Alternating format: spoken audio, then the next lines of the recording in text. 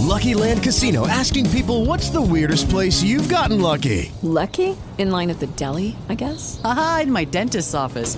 More than once, actually. Do I have to say? Yes, you do. In the car before my kids' PTA meeting. Really? Yes. Excuse me, what's the weirdest place you've gotten lucky? I never win and tell. Well, there you have it. You can get lucky anywhere, playing at LuckyLandSlots.com. Play for free right now. Are you feeling lucky? No purchase necessary. Void where prohibited by law. 18 plus. Terms and conditions apply. See website for details.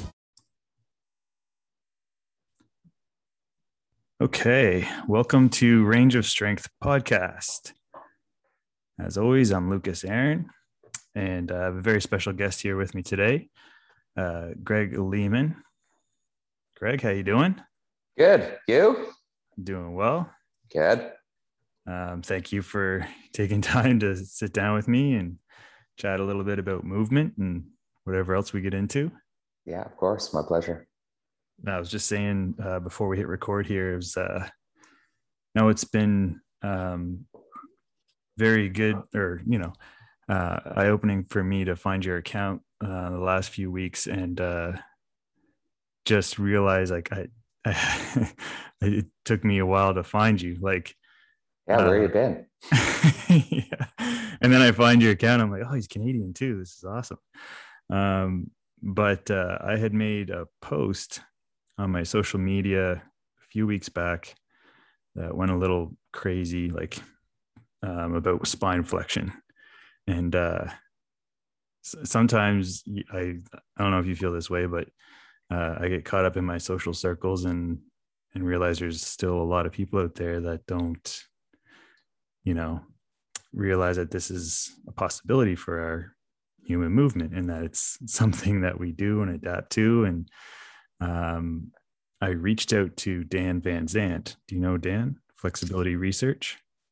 I don't know him, but I think I've heard of him. Yeah. Yeah. So I've been doing some mentoring with Dan, and we were talking a bit about it, and he was like, you should reach out to Greg Lehman. And that was when I found your account, and I started going through all your work, and I was like, this guy's awesome. Doing great work, man. But before we dive into some of the discussion we were talking about getting into today, it would be really cool for myself too, and just meeting you and getting familiar with your work, and the listeners as well, to just hear a little bit more about your background and how you got into this field of work, and that sort of thing. I always think is really cool to hear. Sure. So I did an undergrad in kinesiology in the 90s. And then I did a master's in spine biomechanics at the University of Waterloo, primarily exercise biomechanics and spine manipulation.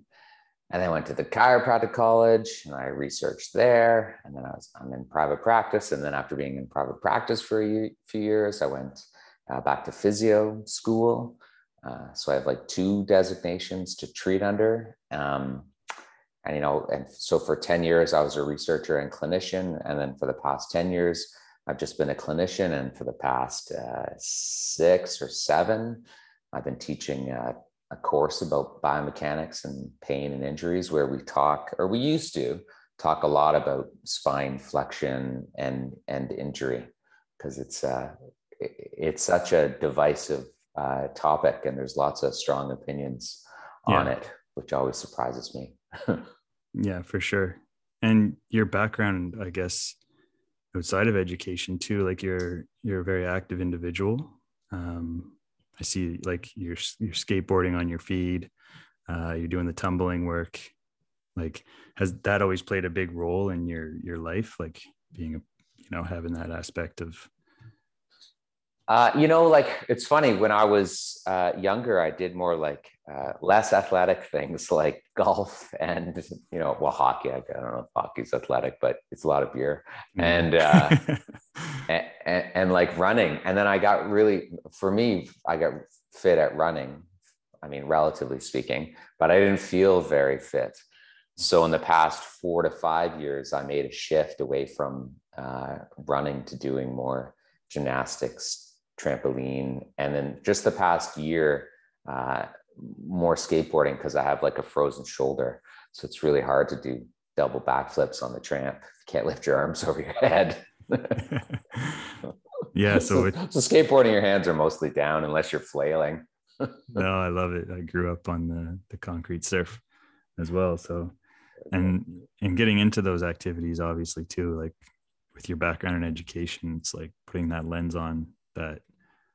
I mean, those type of activities and even the ones prior to golf and hockey you were doing when you were younger, it's like heavily involved with spinal flexion. Yeah, for sure.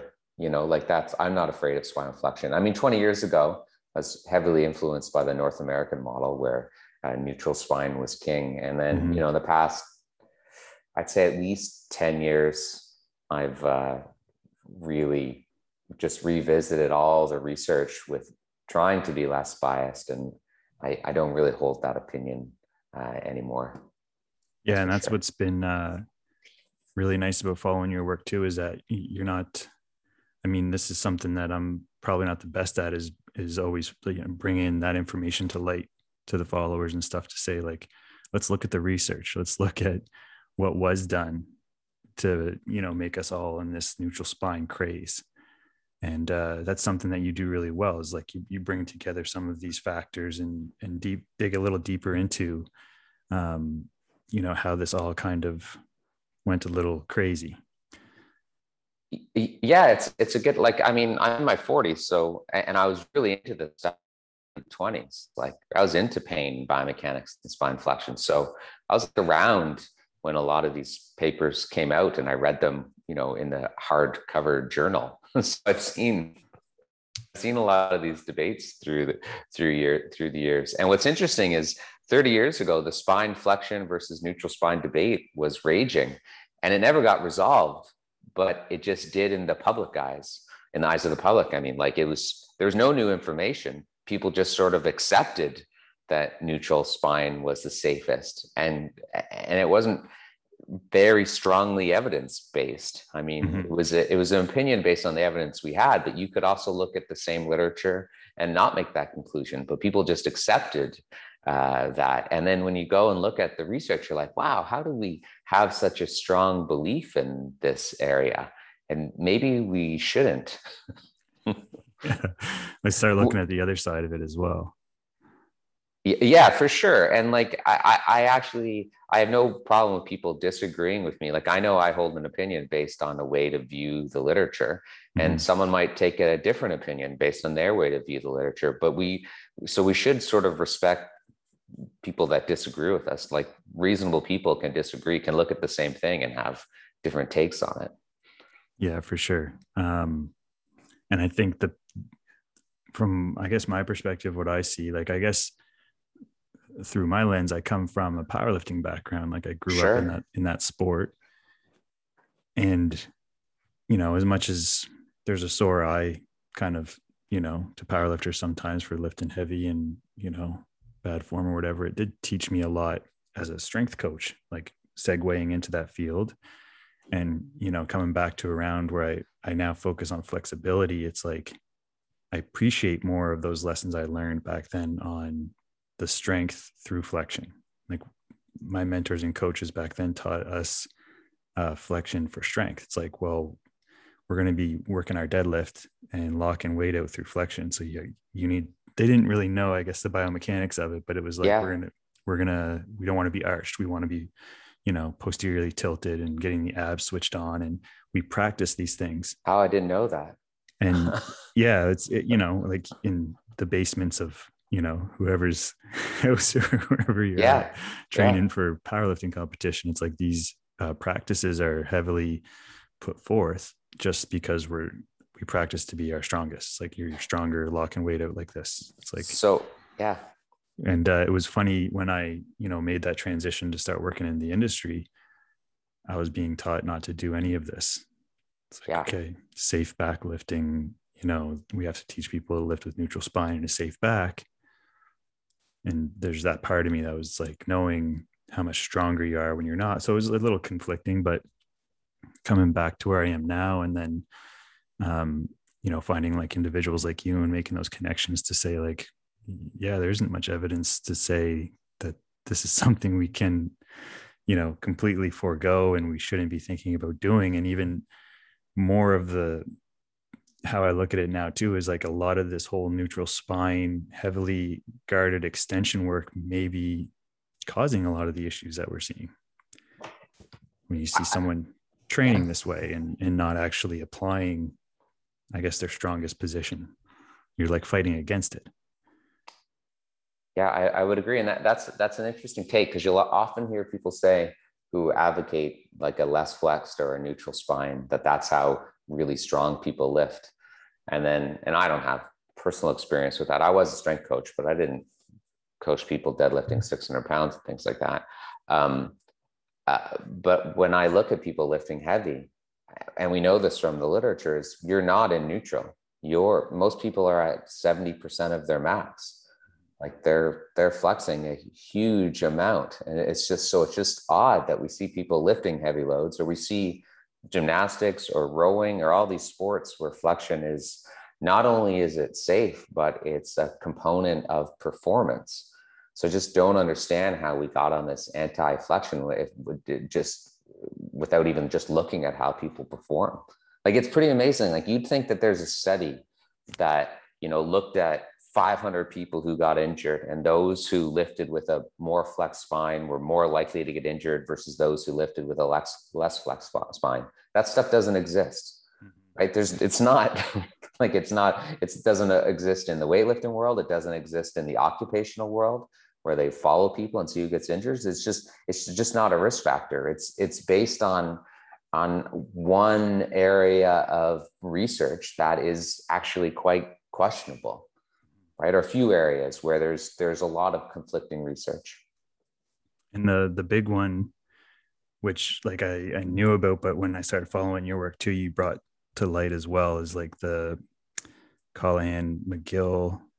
Callahan, yeah, Jack Callahan, yeah. That one on cadavers. Sure. So they would use an animal model, like a dead pig tissue. Other researchers, and lots of people have used this model through the years, or they would use cow spines, or they use like lamb spine as well, just depending where you were in the world. And essentially what Jack's study just showed was like repeated, very low load flexion, where you just move the spine, one motion segment back. You're moving my hands, no one can see me. You're moving it back and forth, a tiny amount, not even full range flexion. And they're able to create a disc herniation in this model, this cadaver model. So the argument there was, you don't get these disc herniations unless there's flexion occurring. So that's sort of the most famous paper. But the issue is like, other studies have supported that, but other studies will also show, like there's a researcher, their last name is Wade, where there were disc herniations when the spine wasn't neutral as well. So, or you could say, well, the amount of motion in that motion segment, the amount that they moved it, wasn't something that you can actually avoid in life, right? It might have been between 35 and 60% of max flexion. Well, when people lift heavy, or they just function and live, they regularly move more than 60% of max flexion. Yeah. So that's really a risk. It's a shitty risk factor because you can't avoid it. Yeah. How are you going to live? Hey, that's why I wrote a follow-up blog. Like, maybe everyone's right. We're just all doomed. We're doomed to fail. Right. Yeah. And the fact that it's dead tissue. Sure. So that whole thought process of tissue adaptation and, things getting stronger in that manner over time, it's not applicable at all. Yeah. The idea then, so Jack would have done that in like 1999, or even actually did it before that. We just didn't think that the tissue was adapting that much then. Right. So, I mean, you'd find this, like, I always say, like, if you took a dead tendon out of the body, and you pulled on it 5,000 times for 250 milliseconds at 4 times body weight, it would also break down.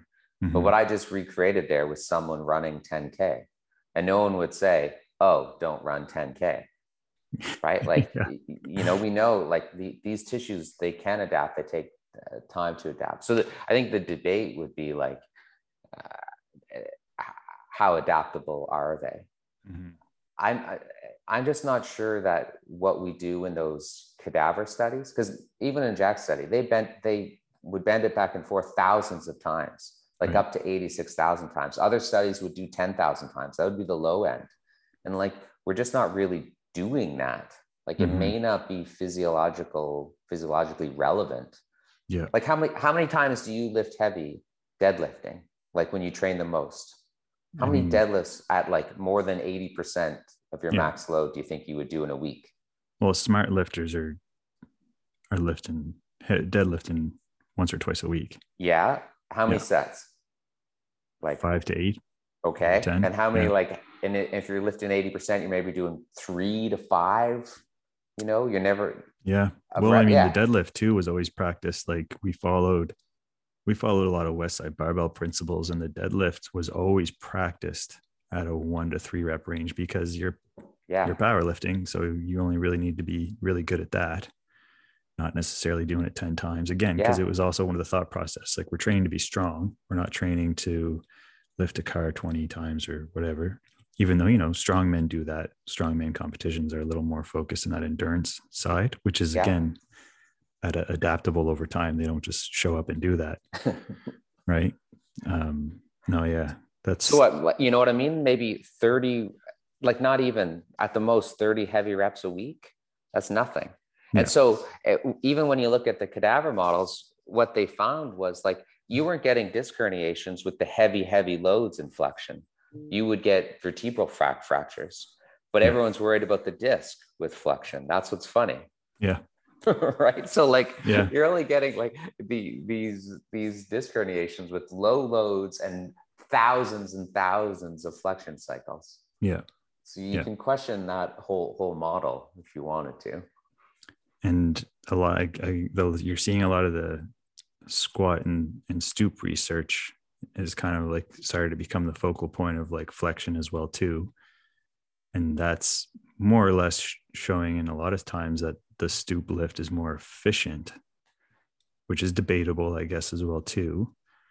But it's a more efficient process of movement for the human body. You're probably thinking of the Mostyn paper that just came out. Maybe. I don't know. It doesn't matter. So that's like a really old finding. Like that's like more than 30 years old. So if you're defining efficiency as like metabolic cost, and so we know that, like if you're working in the fields and like, planting tobacco or picking something up 1,000 times a day, no one's going to squat. So without a doubt, it's physiologically more efficient. Now the debate in like the powerlifting world is like, where do you produce the most force? Right. And I would guess it's like at an individual level. There's going to be people who really like to have like 90% max flexion, and someone else might feel comfortable with 70 or 60%. Do you know what I mean? Like the guys that you train with or women you trained with, you'd probably see a lot of variety. Yeah, for sure. And a good coach figures that out. Sorry, go ahead. Yeah. Well, I mean, the goal is always to manipulate the body closest to the bar.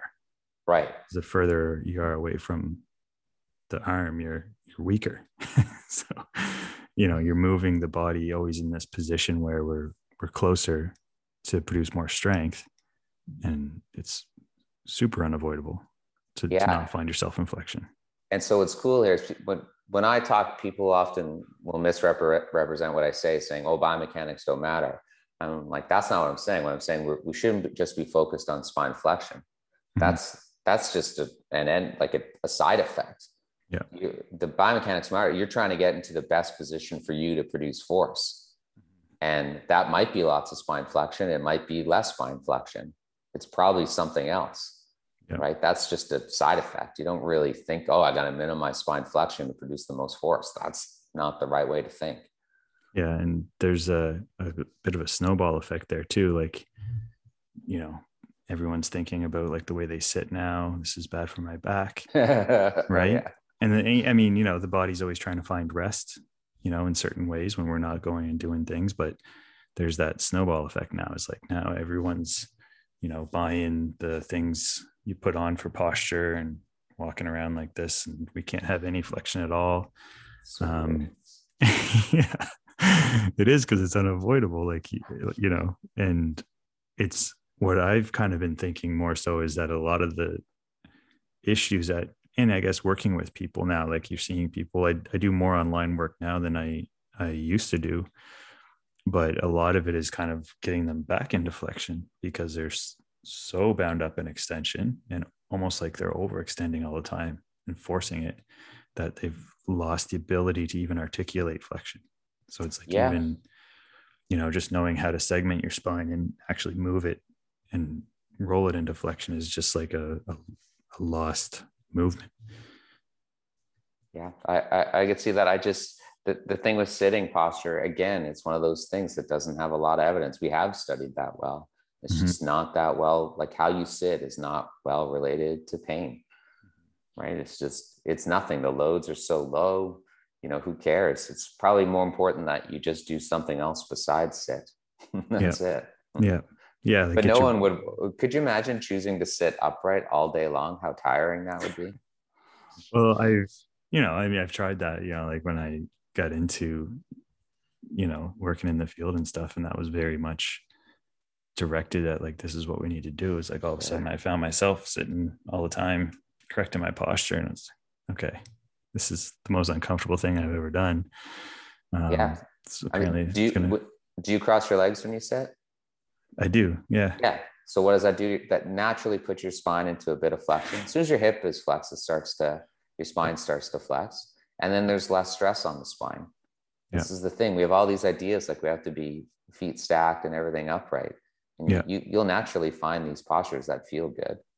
Yeah. And from an athletic standpoint, if we don't learn how to practice this now, rather than just our sport, are we taking away from force production? You mean like if, I don't know. Yeah, I think you mean like if you don't do it while you're sitting the 6 hours. No, just like in your training. Like, so now if your training becomes very focused on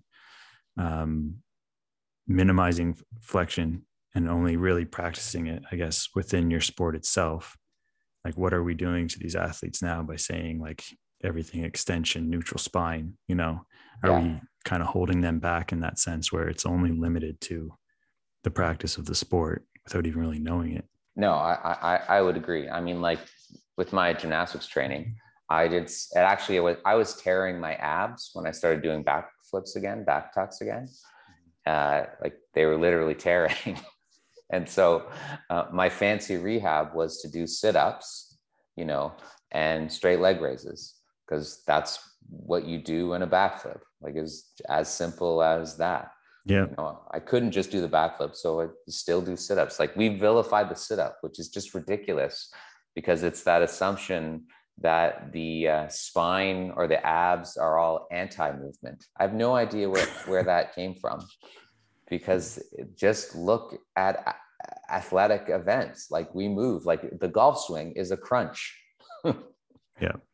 It's at least 50% spine flexion. I have a case study from 1999 on that. Like you crunch during the swing. It is a sit-up or a crunch. Yeah. The anti-rotation, anti-flexion craze, which is still there. Like, again, I was saying to you at the start here, I kind of get lost in my own social circles sometimes. And I realize like when people are still doing this, like hardcore anti-rotation training, and you can't avoid it. We can't avoid rotation. And we're saying, okay, if we train in an anti-rotation manner, anti-flexion, we will be better when we go out and actually do that. It's like, that doesn't make any sense at all. Like, if you have a rotation-based sport. Yeah. I mean, I used to rock climb a lot, again, with the shoulder less so. And so there's components of that where you do want to be stiff and braced, and you do want to just be tight the whole way through. And same with some gymnastic stuff. So, my advanced training is, let's do both.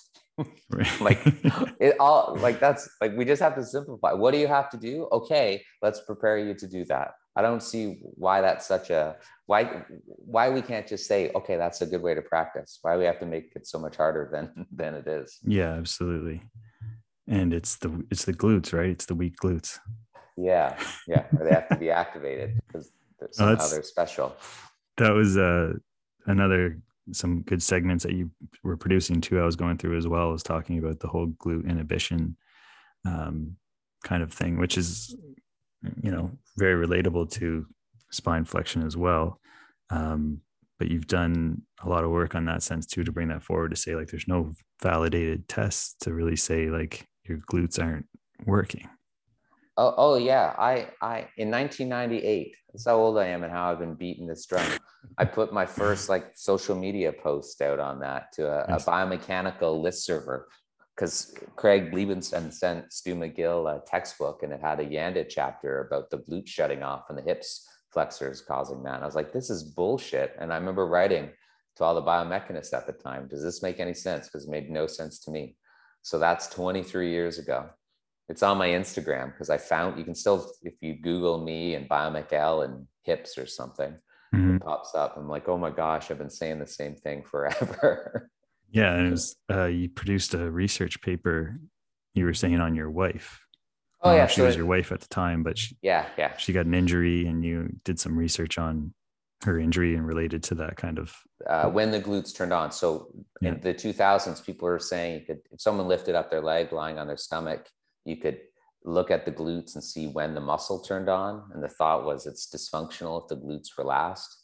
And we published a paper showing the glutes are last in everyone. It's normal. That's been repeated in like 5 papers since that time. And then my wife was in that as a normal, and then she hurt her ankle. So I studied her for 8 weeks. and like, because the idea was a distal dysfunction will cause proximal dysfunction, and like nothing changed with the glutes. Right. And it's just all those theories of the lower cross syndrome have been like certainly not supported, and in some respects quite debunked. You know, it's amazing. Even the idea that the glutes become inhibited, there's probably more evidence that there's more muscle activity in the glutes when people have low back pain or hip pain, right, than less. So yeah, it's like looking at the hips more so, what's happening around like those kind of areas versus attacking the glutes and extension. It's just well, there's that. It's just that there's nothing inherently like prone to inhibition about the glutes. It's just not. An EMG isn't very good for this anyway. It's just not worth like taking a muscle and worrying about it more than others. I mean, the advice to strength train your hips is fine. That will help people with knee pain and low back pain. Yeah. But there's nothing special about the glutes. You can, with knee pain, you can also strength train your adductors, and it will help people. Training in general. A lot of those people. Kind of looking around. I guess in a lot of scenarios, like I've kind of found that looking around the pain, like low back, for example, it's like, okay, well, how are the hips functioning? How are the quads functioning? Are you just have a really strong lower back, and that's why your lower back's hurting, versus a lot of times the prescription is to kind of attack the pain. Oh, we need to strengthen your low back. We need to strengthen your knee. And it's like, well, is that the issue, or is it just taking a lot of slams because the hip or the ankle or whatnot? Sure. And that's sort of the theory on stress shifting. This is this idea that sometimes we accidentally endurance cope, meaning we accidentally keep doing the thing that aggravates us. Mm-hmm. And so a lot of treatment sometimes is just teaching someone to move differently so that it feels better. And then they can go back to doing whatever they want. Yeah. So like if you teach someone to use their hips more instead of their back, they'll be like, oh, it feels better. It doesn't mean one is more ideal. It was just the right for them at that point in time. Yeah. Whereas like when I deadlift, I feel much better when I use my back more. It just works for me. Like it just depends what's sore. You just want options and how you can move. Yeah, exactly. Movement options. That's been my thing with the flexibility work, is like if you can increase your flexibility and work your flexibility more, you have options. Yeah. And then you gotta most research says you have to incorporate it. Like just having access to it doesn't mean you'll use it. Yeah. And there's some, if people want research, Joan Scannell with Stu McGill, they have a nice paper on that. They did that with the hips. It's cool. Yeah. You do a lot of work on pain management, which is also, I got to get a little more into like how you're helping people cope and manage with that, because I like the thought process of like actually poking the pain, like what you say, like getting back into, actually doing the thing. Yeah, that you love. Yeah. Yeah. Can you like, I guess, just talk a little bit more about that process and how you. So basically, like, if I'm working with someone who's trying to get to the Olympics, or I'm working with someone who has like severe pain related, disability, there's no difference in the principles. Mm-hmm. It's the same questions, and we're thinking the same things. Like, you just fundamentally, pain is multidimensional, right? The body's involved, and then the nervous system involved, and everything in your life is kind of involved. So you're just trying to figure out what's causing this person to be sensitive. And then you kind of wonder, like, can we change things? Or if there's a driver of sensitivity, can we decrease it? Or is it more about like, do we add things to your life to make you less sensitive? And that's the idea of like resuming the activities you love, right? Sometimes when we're in pain, we just keep pulling back. And you'll see this a bit in the physio world, certainly in the corrective exercise world, where someone stops doing the exercises they love and they just spend an hour doing corrective exercises and all these things, as if they have to fix themselves before they start doing the thing that they really want to do. Right. And my whole thing is like, sometimes the thing that you're missing, the thing that you've been avoiding, that's maybe the thing that you have to start doing, and that you can actually get comfortable doing it again. And so there's value in just poking into pain sometimes, especially if you don't flare up. And then doing that can actually help your pain. Yeah. It's a bit odd, but we consistently see it in a number of studies where it's not inherently the worst thing ever to push a bit into discomfort. Yeah. Unless you're like an endurance coper, which some people are. They just always keep hammering into discomfort, and they actually need to pull back. But there's a massive subset of people who just feel like they're ruined and they're wrecked, and they just will stop doing the things that they love because they're waiting for someone to fix them, for something about them to be fixed. Yeah, the corrective exercise. Yeah. Kind of obsession. Yeah. And so that's like my slogan, like, the doing is the fixing. Yeah. Which is odd. Like, you got to start doing the stuff that you love again. Well, you see that a lot in, the powerlifting world. Like, I experienced that too. At one stage, I got injured and I stepped away from the sport and was like, I'll never do that again. I'm doing it again. Like, that was a while ago, but I had spent that time doing the corrective stuff, and I got to fix myself. And it was like, part of that really weighed in on my mental health too. And I think that's kind of one of the pieces there as well, is like, you coming back to it, poking the pain a little bit and returning to that activity is about knowing how to do that as well. Because you kind of, a lot of people feel lost in like, well, I was doing it like this before, but the regression in exercise or whatever is like, something that they get kind of lost in, is like, I was doing this, using this much weight, or I was doing it this certain way. So it's a little bit of that, counseling process, but doing the thing just in a different way is the path. And that's certainly how I found my path, was like coming back to these things that I was like, I can't do these things anymore. It's like, I came back to them, and all of a sudden it's like, oh, okay. Yeah. So it's funny. Sometimes that is the right approach. I don't think it's the corrective exercise that helps. It's just the fact that you take time off. Mm-hmm. So sometimes we're just hammering to pain, and we do need to back off. Mm-hmm. And that's what you see. And there's actually a lot of people who argue, like, say with knee pain and runners, like, why do hip exercises help? And the argument is, well, you're just doing something else and not using your knee for a little while. That's what's important. Yeah. Like, you could start juggling. Okay. And then your knee will get better because you're not using your knee as much. And you're not going to say it's because you got better at juggling. Yeah. Right. Yeah. It's just like distracted you while shit calmed down. And then you slowly start running or deadlifting again. Yeah, that's true. Yeah. That's the thought process. Well, it's kind of this vicious circle for some people, is like the next thing. I'm going to try this now because it hurts. I'm going to do this. And you do see that with the intense training side of things. It's like, the physical activity kind of gets lesser and lesser, like on the physical side. You become a yogi or whatnot, and then maybe forget about those things. But no, it's a cool concept.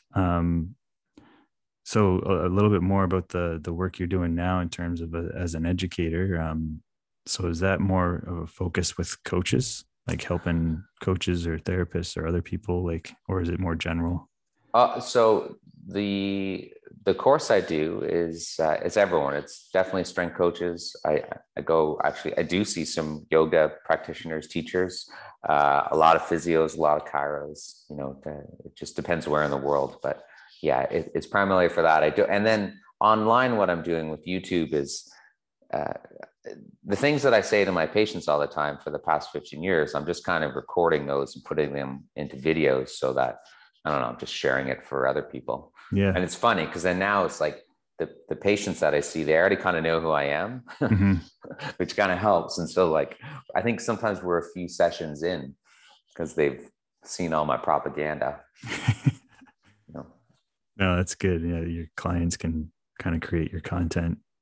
Well, there's that. And then this is odd. Like some of the messages that we put out there, which aren't new, but they're new to other people. It's easier. Like it's hard for a coach or a therapist to broach these topics sometimes. Yeah. And so if someone else does it, like me, the therapist can send their patients or clients to see my videos or my book, and then they get to talk to them about it. It's just easier. It's just a better sales pitch when someone else says this stuff. Yeah.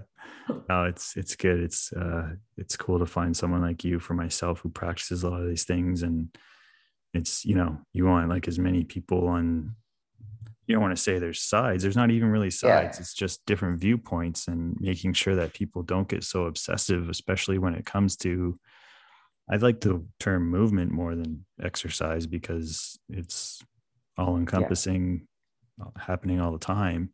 And so you got to have that outlook, like, what's safe and what's not safe, and what's a safe practice, and how should I think about these things, and not necessarily just kind of go crazy without kind of analyzing, the evidence behind a lot of these things that people go a little crazy about, like stretching's bad for you. It's like, why is stretching bad for you? Why? Like, why did that become a thing? Because there was like a millisecond. Because people misinterpreted the research. Yeah. Jumped on it. And it's almost like a, I don't know if it's too harsh of a word, but like a fear mongering kind of approach to be like this research. I was an anti-stretchite, 20 years ago. Mm-hmm. And it actually started because of the ANDA stuff. I hated the idea that people thought if you would stretch a tissue, it would make it less stiff, and then it would change posture. Mm-hmm. And so I found research that said, no, that makes no sense. And I didn't like to stretch. And then, so I just looked for any research, and I think sometimes you also want to like make yourself seem like you're special, like you have this special knowledge that other people don't have. Right. And that's what happened in the stretching world, because everyone says you have to stretch to prevent injuries, and there's not a lot of research on that, but it's not like there's a lot of research. There's no research showing like it's worse for you, that it's detrimental in the long term. And then surprisingly, like if you actually look at the stretching literature, it just hasn't been that well studied when it comes to injuries. That's what's amazing. People just promote these ideas that it's a myth. They like to think they're all busting myths, especially in the running world. Mm-hmm. Like it just hasn't been well studied. That's the thing. And there's a few studies where stretching before sprinting or any like explosive activity like that might actually be protective. But no one mentioned those. They don't mention those papers. They just mention the ones that confirm, their bias. Yeah. And I think it's more like, they lost a millisecond of their speed or some kind of, slower time. So even that, do you know the work of Blazevich and Bem and McHugh and these people? Bem, yeah. Yeah. So they David Bem, I mean, he's Canadian. So you must know him. We all know each other. Their work just said, it was like, you had to hold the stretch for longer than 60 seconds. Right. And then the testing had to be in like a very simple, like activity, like a vertical jump or something like that, or a 40-meter sprint. And then you might see a tiny decrease. But a lot of people argued as soon as you do a little warm up, that's gone. That negative effect is gone. And it's probably gone if you're in a sporting environment as well. So like we just overemphasize these things, and people would try to translate it to like endurance sports, or like we did a study. We tried to stretch the hell out of people's backs doing 2-minute holds, and I had them swing a golf club, and we measured their spine kinematics. I wanted to see if their spine rotational velocity slowed down. And I went out of my way to stretch the hell out of them to make it easier to publish, because I really wanted it to slow down, right? And it didn't. Like there's no change. And so like really, I think really complicated motions, you won't see these detriments. And I don't even think these detriments even really exist anyway. So yeah, people just took a little bit of research and just ran with it way too far. Yeah, we got something. Yeah. Are you Let's stretching? all jump on stretching. Yeah, are you stretching now? Is that because? No, I don't stretch. I don't care, because I did when I was doing more gymnastics. Yeah. So I would stretch for that because I wanted it for my back handspring. Yeah. But I don't need it for anything. So like, yeah. But if yeah, it's just gymnastics. But now that I'm not doing gymnastics, I don't care about it. So I'll defend stretching. It's just not the best use of my time. I don't really like it. I find it like hard. It is hard. It's a workout. Yeah, it's the hardest thing. It's one of the hardest things I've ever done. I feel like I've done some pretty hard things with the powerlifting sport, but when I got into stretching, I was like, man, this is. Yeah, it's not comfortable. Why would I do that? Why would I go on my skateboard? Well, yeah, like my thought process, I guess along the way, was always like, well, putting whatever much weight on my back is not comfortable. Why can't I just sit here and like be in this stretch? If I could do that, that was, it's definitely been a journey for sure. And no, it's cool to connect with you and hear those, ideas just like a little more clearly. And yeah, like knowing that spine flexion is okay. I think that's a very important message for people, obviously not to the extreme that you're going to go do something max effort in a spine flexion lift, like right away, or like you wouldn't do that with anything. Exactly. So it's not to promote like, max lift spine flexion, but to promote that this is a way of movement that we should understand, learn how to adapt to, and not avoid. And knowing that, yeah, it's kind of been a bit skewed as to how that's being presented, I think. Oh yeah. Way too strong opinions. That's for sure. Yeah. Awesome. Well, yeah, that's it for me, man. I wanted to have a focused conversation there with you around some of those things that I'm getting into, and I'm looking forward to digging more into your stuff from here. And yeah, I really appreciate you taking the time to sit down and talk with me. And listeners can find you on your YouTube. It's Movement Optimism. Yeah. Or, I think that's it. Or Greg Lehman. Yeah. They'll both pop up. Yeah. Yeah. Cool. Well, thank you, Greg. I look forward to connecting with you more. Okay. Thank you. Bye, everyone.